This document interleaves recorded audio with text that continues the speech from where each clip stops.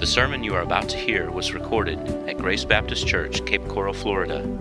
For additional sermons and more information, visit our website at truegraceofgod.org. Many years ago, I heard evangelist Billy Graham say that there are two great tragedies in life. One is not getting the things that you want. The other is getting the things that you want. We all tend to understand the first one of those tragedies because deprivation can often be a great trial. To live without something that you want or that you sense that you need can create all kinds of difficulties. It can make you feel that your life is diminished, incomplete, or somehow unsatisfied. That's why we diligently try to make up for what we lack, to gain the things we're missing.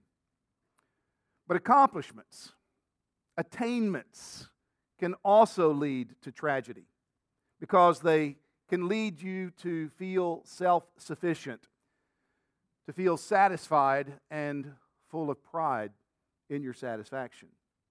J.B. Phillips, the famed Bible translator of the last century, penned an autobiography shortly before he died, and he gave it this title, The Price of Success. And this passage I want to read to you explains why the book was given that name. He writes, "I was in a state of some excitement throughout 1955. My work was intrinsically exciting. My health was excellent. My future prospects were rosier than my wildest dreams could suggest. Applause, honor, and appreciation met me everywhere I went. I was well aware of the dangers of sudden wealth and took some severe measures to make sure that, although comfortable, I should never be rich. I was not nearly so aware of the dangers of success. The subtle corrosion of character, the unconscious changing of values, and the secret monstrous growth of a vastly inflated idea of myself seeped slowly into me. Vaguely, I was aware of this, and like some frightful parody of St. Augustine, I prayed, 'Lord, make me humble, but not yet.' I can still savor the sweet and gorgeous taste of it all, the warm admiration, the sense of power, of overwhelming ability, of boundless energy, and never-failing enthusiasm. It's very plain to me now why my one-man kingdom of power and glory had to stop." We quickly recognize the trials that come with loss, with failure. And so we offer consolation and comfort to people that we see struggling with a failure because we don't want them to wallow in that. We don't want them to sense that their life is over or in any way to think that they should gain their identity and have it bound up in their failure. These and other dangers that go with failure, as I said, we easily recognize. But brothers and sisters, have you stopped to think seriously about the dangers that go with success? The dangers of accomplishing your goals, of hitting the marks you set for yourself, of getting what you want out of life, of accomplishing great things. It takes a steady hand to hold a full cup. And sometimes when the cup becomes full, what we see is a disaster in the wake. How many times have we witnessed prosperity become a subtle pathway to spiritual devastation in the lives of people? In one sense, this could be described as the whole history of our nation today.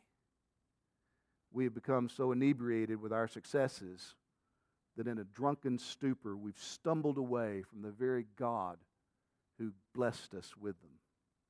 The New England Puritan pastor Cotton Mather prophetically warned of this very thing on our shores in 1702 when he said, "Religion begat prosperity, and the daughter devoured the mother."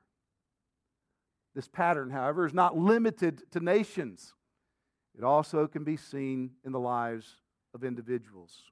of many people, tragically. Good people, godly people, people who have been eminently useful in God's kingdom.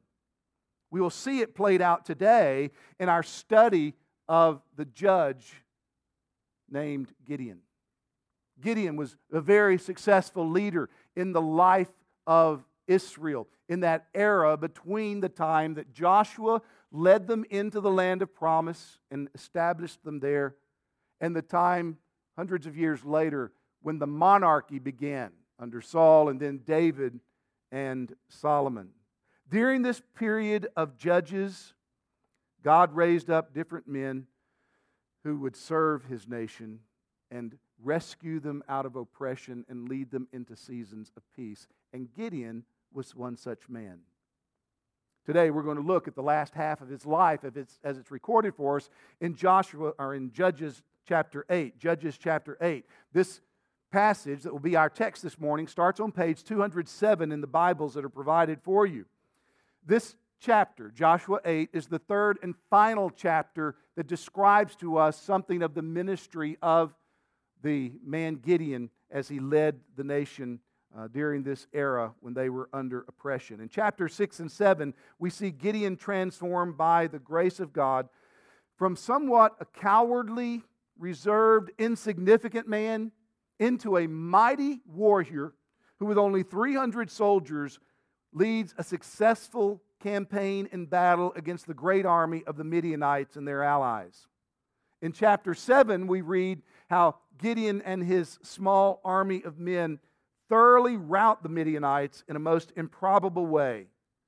We see God doing this through Gideon, first by reducing Gideon's army by over 99% from 32,000 down to 300 men, and then giving them the victory so that no one can say, look at what I have done, look at what Gideon has done, look at how mighty our army is. In chapter 8, we have the aftermath of that great battle. We see Gideon mopping up, going after the remnants of the Midianite army, and then we see the nation of Israel entering into an extended period of peace and prosperity. The changes that Gideon undergoes in his character that are revealed in chapter 8 are sober. They're a warning to all of us of the dangers and inadequacy of success. So follow along from Judges chapter 8 as I read the whole chapter for us this morning. Judges 8 will begin in verse 1. We're going to go all the way down through verse 35. Then the men of Ephraim said to him, "What is this that you have done to us? Not to call us when you went to fight against Midian." And they accused him fiercely. And he said to them, "What have I done in comparison with you? Is not the gleaning of the grapes of Ephraim better than the grape harvest of Abiezer? God has given into your hand the princes of Midian, Oreb and Zeb. What have I been able to do in comparison with you?" Then their anger against him subsided when he said this. And Gideon came to the Jordan and crossed over, he and the 300 men who were with him, exhausted yet pursuing. So he said to the men of Succoth, "Please give loaves of bread to the people who follow me, for they are exhausted, and I'm pursuing after Zebah and Zalmunna, the kings of Midian." And the officials of Succoth said, "Are the hands of Zebah and Zalmunna already in your hand, that we should give bread to your army?" So Gideon said, "Well then, when the Lord has given Zebah and Zalmunna into my hand, I will flail your flesh with the thorns of the wilderness and with briars." And from there he went up to Penuel and spoke to them in the same way. And the men of Penuel answered him as the men of Succoth had answered. And he said to the men of Penuel, "When I come again in peace, I will break down this tower." Now Zebah and Zalmunna were in Karkor with their army, about 15,000 men, all who were left of the army of the people of the east, for there had fallen 120,000 men who drew the sword. And Gideon went up by way of the tent dwellers east of Nobah and Jogbehah and attacked the army, for the army felt secure. And Zebah and Zalmunna fled, and he pursued them and captured the two kings of Midian, Zebah and Zalmunna, and he threw all the army into a panic. Then Gideon, the son of Joash, returned from the battle by the ascent of Heres, and he captured a young man of Succoth and questioned him. And he wrote down for him the officials and elders of Succoth, 77 men. And he came to the men of Succoth, and he said, Behold, Zebah and Zalmunna, about whom you taunted me, saying, Are the hands of Zebah and Zalmunna already in your hand, that we should give bread to your men who are exhausted? And he took the elders of the city, and he took thorns of the wilderness and briars with them, and taught the men of Succoth a lesson. And he broke down the tower of Penuel, and killed the men of the city. Then he said to Zebah and Zalmunna, Where are the men whom you killed at Tabor? They answered, As you are, so were they. Every one of them resembled the son of a king. And he said, They were my brothers, the sons of my mother. As the Lord lives, if you had saved them alive, I would not kill you. So he said to Jether, his firstborn, Rise and kill him. But the young man did not draw his sword, for he was afraid, because he was still a young man. Then Zebah and Zalmunna said, Rise yourself and fall upon us, for as the man is, so is his strength. And Gideon arose and killed Zebah and Zalmunna, and he took the crescent ornaments that were on the necks of their camels. Then the men of Israel said to Gideon, Rule over us, you and your son and your grandson also, for you have saved us from the hand of Midian. Gideon said to them, I will not rule over you, and my son will not rule over you. The Lord will rule over you. And Gideon said to them, Let me make a request of you. Every one of you give me the earrings from his spoil. For they had golden earrings because they were Ishmaelites. And they answered, We will willingly give them. And they spread a cloak, and every man threw in it the earrings of his spoil. And the weight of the golden earrings that he requested was 1,700 shekels of gold, beside the crescent ornaments and pendants and purple garments worn by the kings of Midian, and besides the collars that were around the necks of their camels. And Gideon made an ephod of it and put it in his city in Ophrah. And all Israel whored after it there, and it became a snare to Gideon and to his family. So Midian was subdued before the people of Israel, and they raised their heads no more. And the land had rest 40 years in the days of Gideon. Jerubbaal, son of Joash, went and lived in his own house. Now Gideon had 70 sons, his own offspring, for he had many wives. And his concubine, who was in Shechem, also bore him a son, and he called his name Abimelech. And Gideon, the son of Joash, died in a good old age and was buried in the tomb of Joash his father at Ophrah in the Abiezerites. As soon as Gideon died, the people of Israel turned again and whored after the Baals and made Baal-berith their god.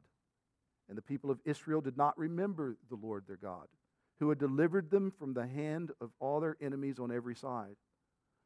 And they did not show steadfast love to the family of Jerubbaal, that is, Gideon, in return for all the good that he had done to Israel.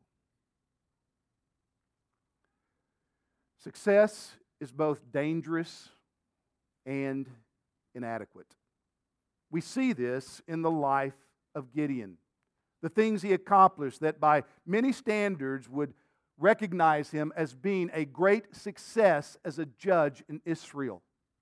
And yet, in the aftermath of his success, witnessing his life and decisions that he made and consequences of those decisions that reveal the danger and inadequacy of his success.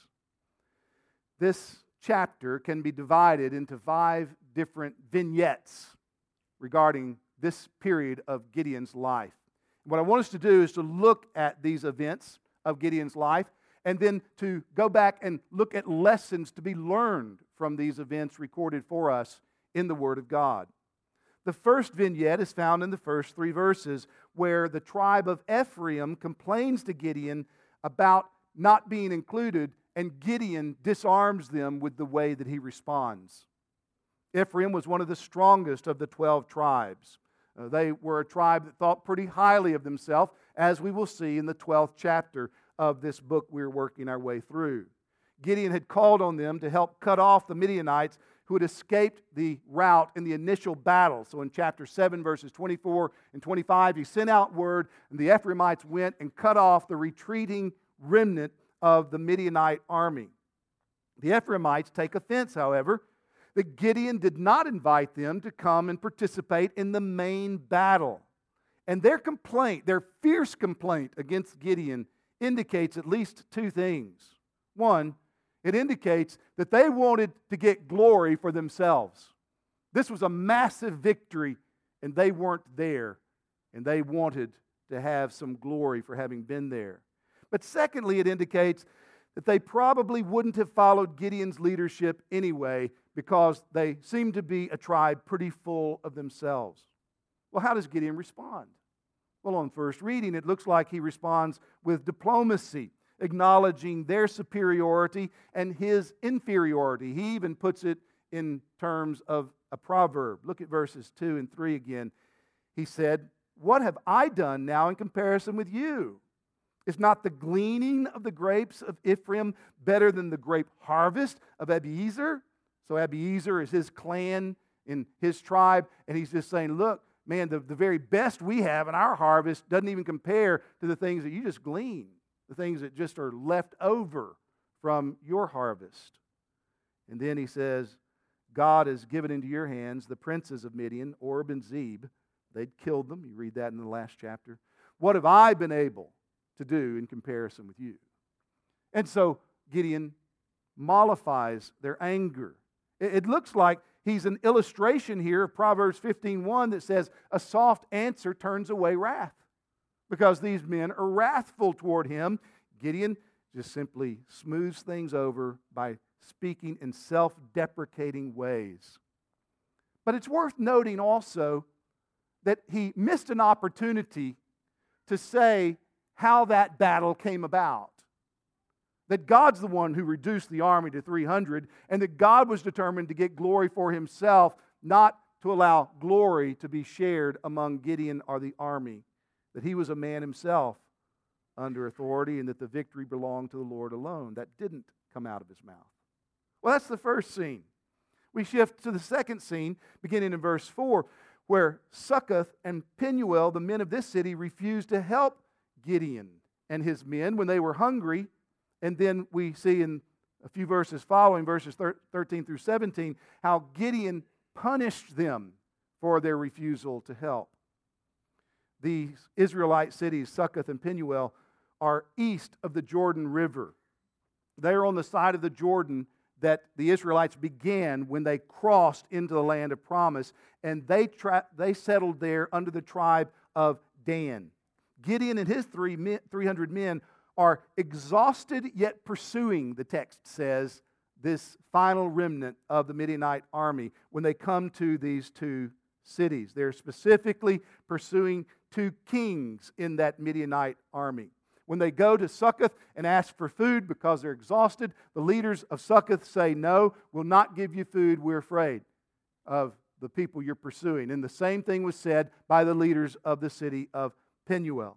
Look at verse 6. The officials said, are the hands of Zebah and Zalmunna already in your hand that we should give bread to your army? They are very hesitant to get involved with what God is obviously doing. They were concerned that if they help Gideon and things don't go well for Gideon and the Midianite kings turn and defeat Gideon, that it will go badly for them and their cities in the future. Now, there's a real significant lesson here for us as God's people. I just want to pause a minute to point it out. For Bible-believing Christians, we ought to take to heart the negative example of these two cities, because we today are being roundly criticized for being on the wrong side of history with regard to certain moral and social issues of our day. We're being ridiculed, sometimes threatened, about being on the wrong side of history because of our commitment to what the Bible says and our refusal to side with cultural elites and their values. We're being told that if we don't get on the right side of history, that in the future, at the bar of judgment, history will judge us very severely and harshly for being wrong. The inhabitants of Succoth and Penuel caved into this kind of pressure.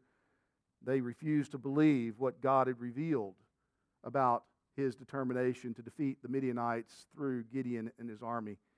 And that's why they would not support Gideon and his troops. Brothers and sisters, we need to learn a lesson from their failure. Determine that no matter how much pressure we face to renounce the Lord and what he has revealed in his word, That we're determined to take our stand with God and what He has said, regardless of what side of history that places us on, because we're convinced the Word of God is true. Well, Gideon is angered at their refusal to help, and so he issues a promise to the both cities. He tells them that he's going to come and punish them when he returns victorious. He warns them that he will repay them. Verse 7, he says to the officials, when the Lord has given Zebah and Zalmunna into my hand, I will flail your flesh with thorns of the wilderness and with briars. And then verse 9, to the men of Penuel, when I come again in peace, I will break down this tower, prominent tower in the city. Verses 15, 16, and 17, we read the results of this threat being carried out. What does he do? Verse 16, he beats the leaders of Succoth shamefully with thorns and briars. Then in verse 17, not only did he tear down the tower of Penuel, he killed all the men of the city. Well, that's the second scene that we have here in this chapter, giving us a little insight into a change that is taking place in Gideon. The third vignette is found in verses 10 through 12 and then followed up in verses 18 through 21, involving the capture of these two kings, Zebah and Zalmunna, and Gideon's vengeance being exacted upon them. Verse 10 tells us that these two kings and their army only had 15,000 survivors left after 120,000 had been defeated. This is the first time that we get some insight into the size of the victory that Gideon and his 300 men had in that battle. 300 men against 135,000 men, and only 15,000 ultimately escaped this far. Well, Gideon and his 300 men pursue these two kings and the 15,000 remnants of the army, and then, having captured them, he takes them back home. And the scene of what happens back in Ophrah opens up for us in verse 18. He commands his young son to execute them. He's going to execute these two kings, and he wants to humiliate them by having a boy do it. And so he tells his son, kill him. Well, his son doesn't want to. He's afraid. Verse 20 says, when he told Jether, his firstborn, rise and kill him, the young man did not draw his sword, for he was afraid because he was still a young man. And it's only after these two kings defiantly taunted Gideon that he himself put them to death. In verses 18 and 19, we are given an unexpected piece of information through the verbal exchange with Gideon and the two kings. Look at this. In verse 18, Gideon, having captured them, taken them back to his hometown, says to Zebah and Zalmunna, where are the men whom you killed at Tabor? Think about the question. Is he looking for an answer? He's not wanting to know, where did you put their bodies? He's not asking them for information that he doesn't have. It's a rhetorical question. And then they answered, as you are, so they were. Every one of them resembled the son of a king. And Gideon says this in verse 19, they were my brothers, the son of my mother. As the Lord lives, if you had saved them alive, I would not kill you. Here's what we learn. These two kings were responsible for the murder of Gideon's brothers. For those 7 years when they led their troops in to ransack the tribes of Israel, they weren't just taking material possessions for themselves, they were also killing people. And some of the people they killed were the brothers of Gideon. Gideon knows this. That's why the question is rhetorical. He's not looking for information here. He's making a point. I've got you now. Where are the guys you killed at Mount Tabor? He wants them to know that he knows that he is about to do to them what they did to these men as he informs them that they were his brothers. Now, this sheds significant light on what Gideon's doing in pursuing and executing these kings the way he did. He's no longer pursuing God's will in this. He's no longer even pursuing his nation's interests in this. He's pursuing a personal vendetta. He's out for revenge because he knows these two guys are responsible, and he knows that he has them on the run, and he's not going to stop until he exacts vengeance. The fourth scene is when the people of Israel come and offer kingship, a hereditary kingship, to Gideon and to his offspring. But then Gideon verbally refuses to accept it, but then personally appropriates a royal standing among his people. It begins in verse 22. Representatives from at least his army and some of the tribes come and say, we want you to begin the establishment of a monarchy. All the other nations have a king. We want you to be our king. That's the thinking. Verse 22, rule over us, you and your son and your grandson also, for you have saved us from the hand of Midian. You're our Savior. We want you to rule over us. Well, in verse 23, Gideon's response is just right. His words indicate that he abjectly refuses the offer. He says, I will not rule over you, and my son will not rule over you. The Lord will rule over you. What a great answer. That's the right answer to give. But he didn't just respond with his words. He also responded with actions. And his actions suggest that while verbally he rejected the offer, personally he really did aspire to live like royalty. Look what he does. Verse 24. He secures part of the spoils of war from his soldiers, verses 24 through 26. He said, I have a request of you. Give me the gold earrings that you accumulated rightfully as spoils of our battle. When calling upon his soldiers to do this, and his soldiers' acquiescence in it, he's establishing himself as superior and them as inferior. He's putting them almost in the position of being a vassal for him. And then such a large amount of gold was collected, 1,700 shekels, about 34 pounds, maybe 50 pounds of gold in our day of weighing things like that. One writer says it takes on the character of a royal treasury. We also see that in addition to this, he kept the royal ornaments of the Midianite kings. You see that in verse 26? He kept the crescent ornaments and the pendants and the purple garments worn by the kings of Midian. These became his personal possession. Verse 27, he constructed a golden ephod and put it in his hometown of Ophrah. Now, an ephod was a special vest. You go back and read in the book of Exodus, you'll see how God gave instructions for a special vest to be constructed, to be designed and worn by the high priest. And it was representative of his intercession and intervention and being a mediator between the people and God. And in that vest, there were two stones called the Urim and the Thummim that were used to discern God's will, to make decisions about what God wanted the people to do.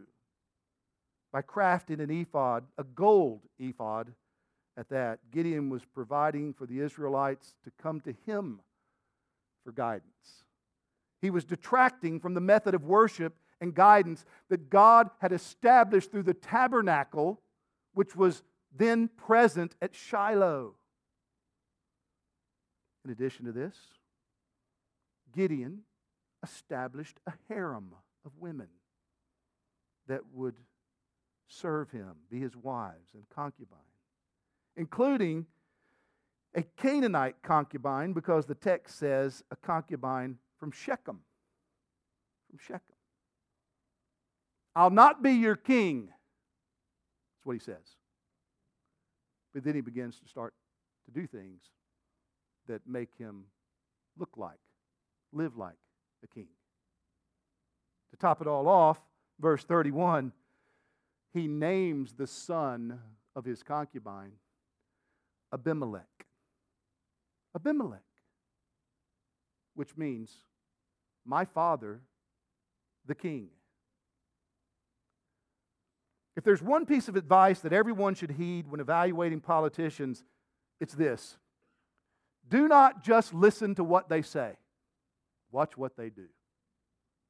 And when we apply that to Gideon, we see that, yes, his words say the right thing, and yet his actions betray the very thing that he professed.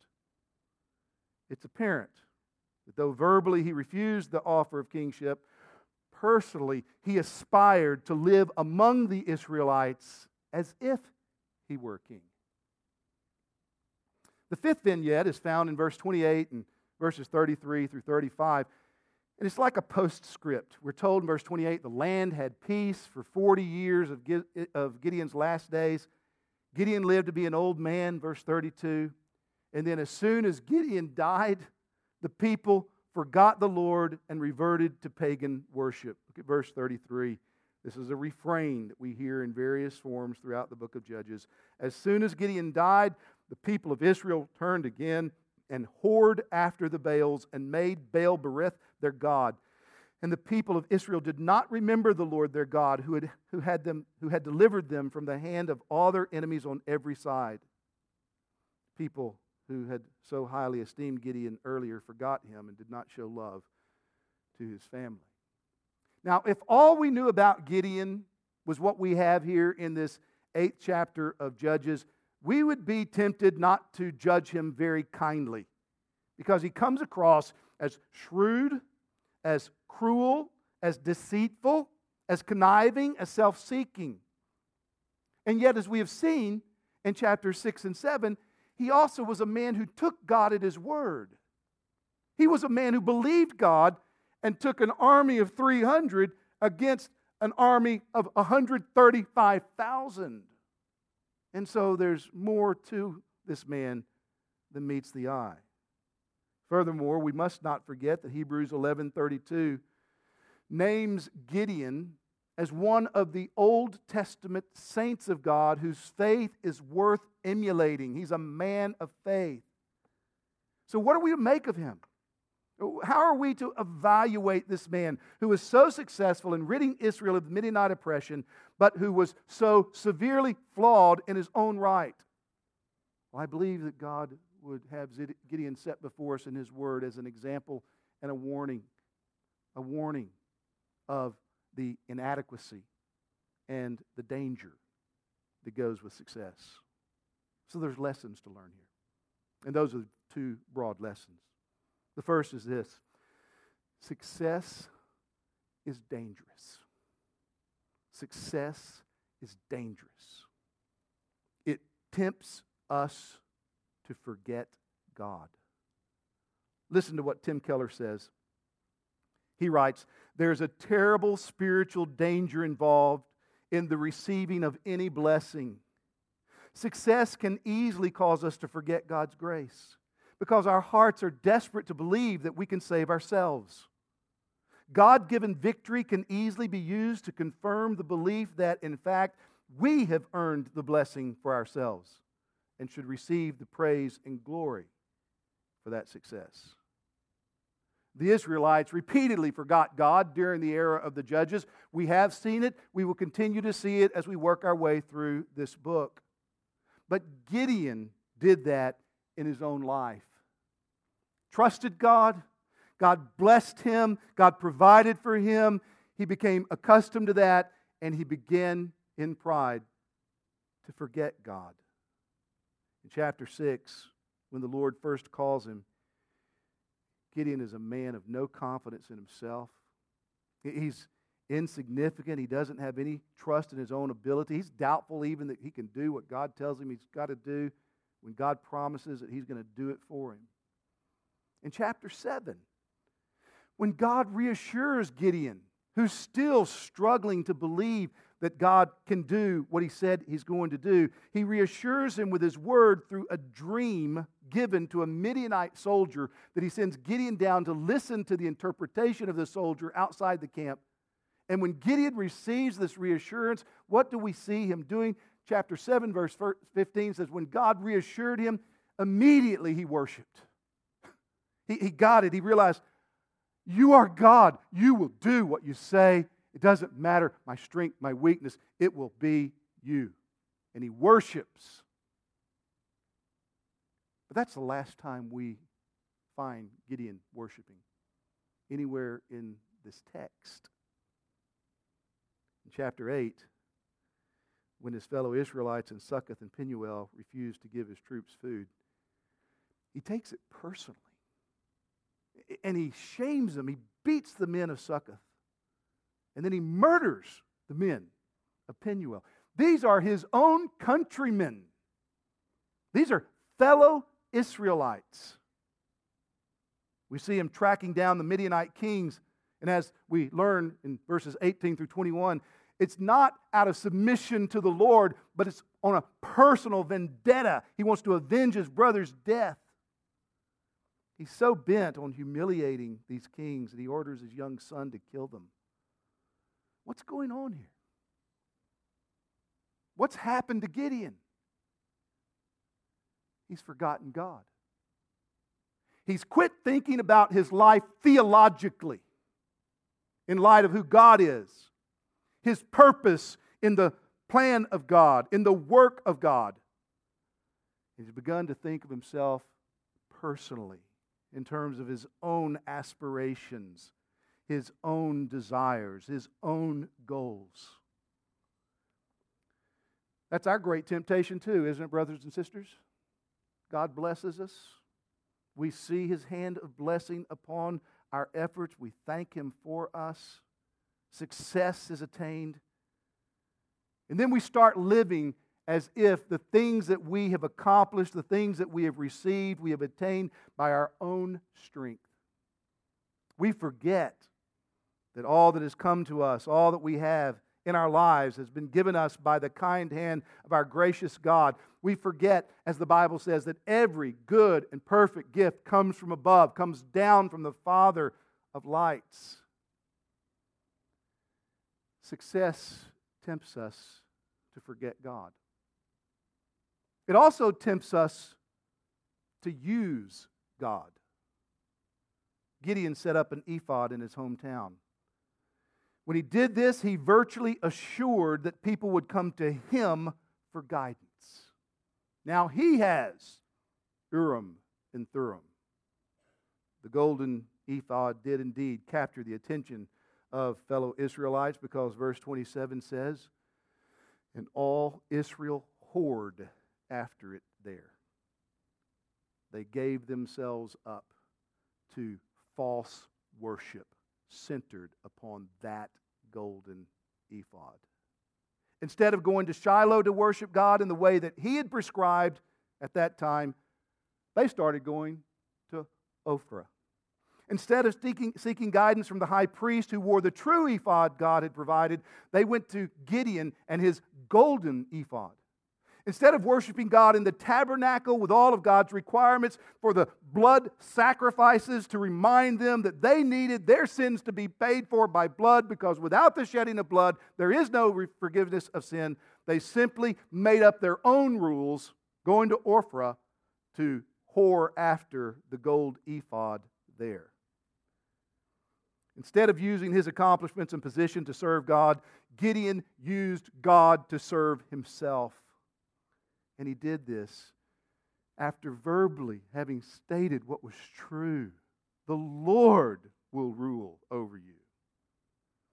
What we see happening in this 8th chapter of Judges is Gideon falling into a pattern of serious spiritual decline. He's accomplished much, and he's the object of much praise and adulation. And as he begins to listen to all of the praise and accolades, he shifts into a subtle frame of mind that, while giving lip service to the Lord, actually is far from trusting the Lord, remembering the Lord, and serving the Lord in humble obedience.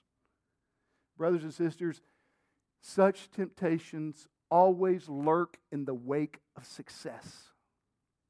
That's why Paul writes what he does in 1 Corinthians 10:12. Let anyone who thinks he stands take heed lest he fall. Be careful. Be thoughtful. That's what the Bible says. Be on your guard. Don't forget your God. That's why Moses warned the Israelites the way he did in Deuteronomy chapter 8 that Jared read for us earlier. When you enter the land and you begin to experience prosperity and you begin to know my blessings, don't forget God. Paul warns of this very danger in 1 Timothy chapter 6, where he writes specifically about how financially successful Christians are to be encouraged. He warns against those who would treat godliness as a pathway for financial gain in verse 5. And then he goes on in verses 17 and 19 through 19. He says this to Timothy. Here's how you're to pastor successful people. As for the rich in this present age, charge them not to be haughty, nor to set their hopes on uncertainty of riches, but on God, who richly provides us with everything to enjoy. They are to do good, to be rich in good works, to be generous and ready to share, thus storing up treasure for themselves as a good foundation for the future, so that they may take hold of that which is truly life. What is he saying? Don't be prideful in what you have accomplished. Remember that what you are and what you have is because of God's kind providence to you. All the energy that you've exercised to be successful, that energy has come to you from God. Hope in God. Remember, He's the one who is the source of all blessings. Success is dangerous. It tempts you to forget God. It tempts you to use God. But secondly, the second lesson of Gideon's life is that success is inadequate. It's not enough. It can be good, but it's not enough. It's not enough for your own welfare. By so many standards, Gideon was successful, but his success could not accomplish for Gideon what Gideon desperately needed. In fact, the text shows us that because he did not resist the dangers that come with success, his subsequent actions of constructing this golden ephod, as verse 27 says, became a snare to Gideon and to his family. What a sad epitaph. The fruit of blessings, the fruit of your success becomes a spiritual snare for both him and his family. The reality is, brothers and sisters, no matter how successful you become in whatever endeavors you're engaged in, you cannot be your own Savior. We all need a Savior. And none of us is adequate to save ourselves, no matter what we accomplish in this lifetime.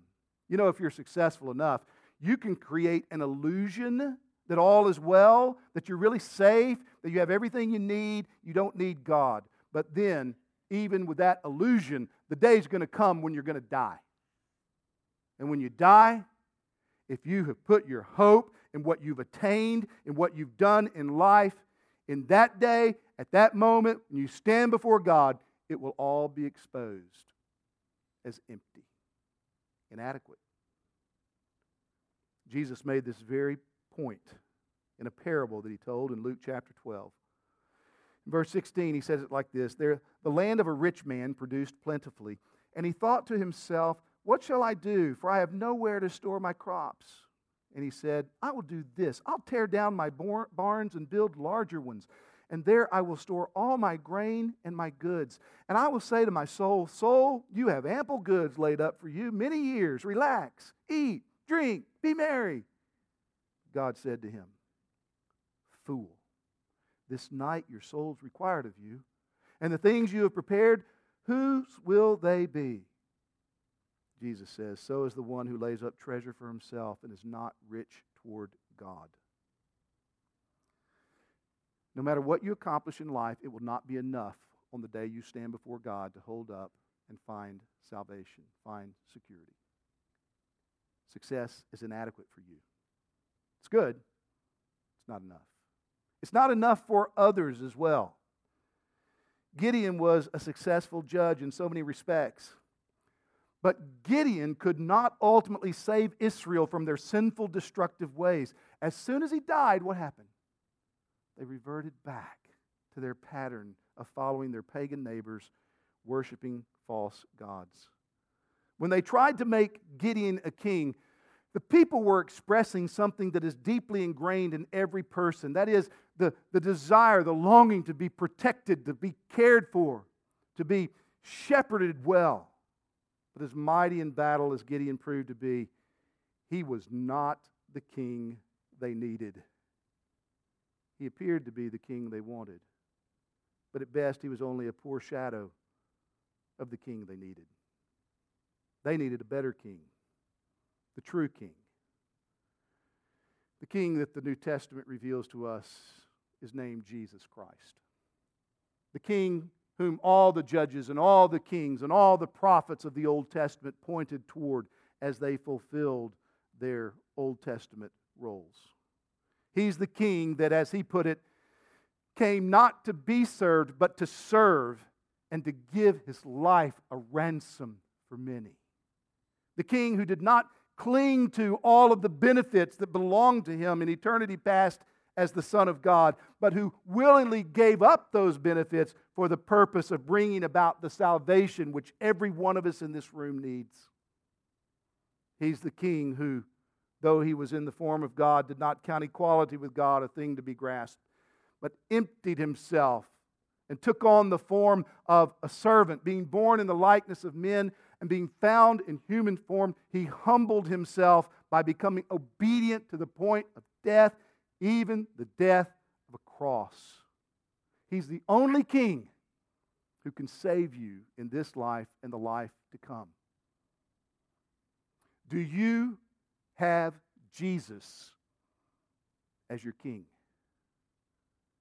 The men of Israel went to Gideon. They said, "You rule over us." Have you come to Jesus and said, "Lord, you rule over me. Save me. Protect me. Guide me"? If you have not come to Jesus Christ as your King, your Savior today, I call upon you. Trust Him. Submit yourself to Him. Appeal to Him. Go to Him. Make the request of Him. Ask Him to save you because He delights in saving people like you and me. That's why He came. To give His life a ransom. To exchange His life for ours. So that all who trust Him will be saved. Success is not an evil thing. Far from it, it's a good thing. We're told in the Scriptures, whatever our hands find to do, we are to do it with all of our might. So work hard at important things, right things, good things, God-honoring things. Give yourself to them and strive to be successful. But recognize that if God enables you to be successful, with success will come dangers, and success will never be enough, no matter how much you attain in this life. Don't let success cause you to forget God. And don't let success lead you into ways of living that you think because of what you have, because of what you've done, you're okay.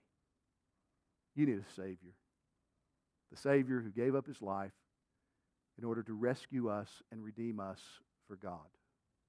So in and through every good work that you do, all of your endeavors, remember Jesus Christ. Follow Jesus Christ. Trust Jesus Christ. And acknowledge that it is His grace and His mercy that has provided for you every step of your way. Continue to depend upon Him. Let's pray together. Father, thank you for your word. We thank you for this sober reminder in the life of one who is so eminently useful, one whose faith is held up to us as an example of the dangers and inadequacy of success. Oh, deliver us from delusions of thinking that we can do and attain for ourselves that which we ultimately need. Forgive us for forgetting you as we go about our lives, and deliver us from continuing on that pathway of forgetfulness. But where we have, oh God, convict us and restore us and return us so that we will recognize and remember all we are and all we have is because of your grace and your mercy to us in Jesus Christ our Lord. Help us to see Him with faith, to remember Him, to hope in Him, and to use all that you've given to us for Him. For we pray in His name. Amen.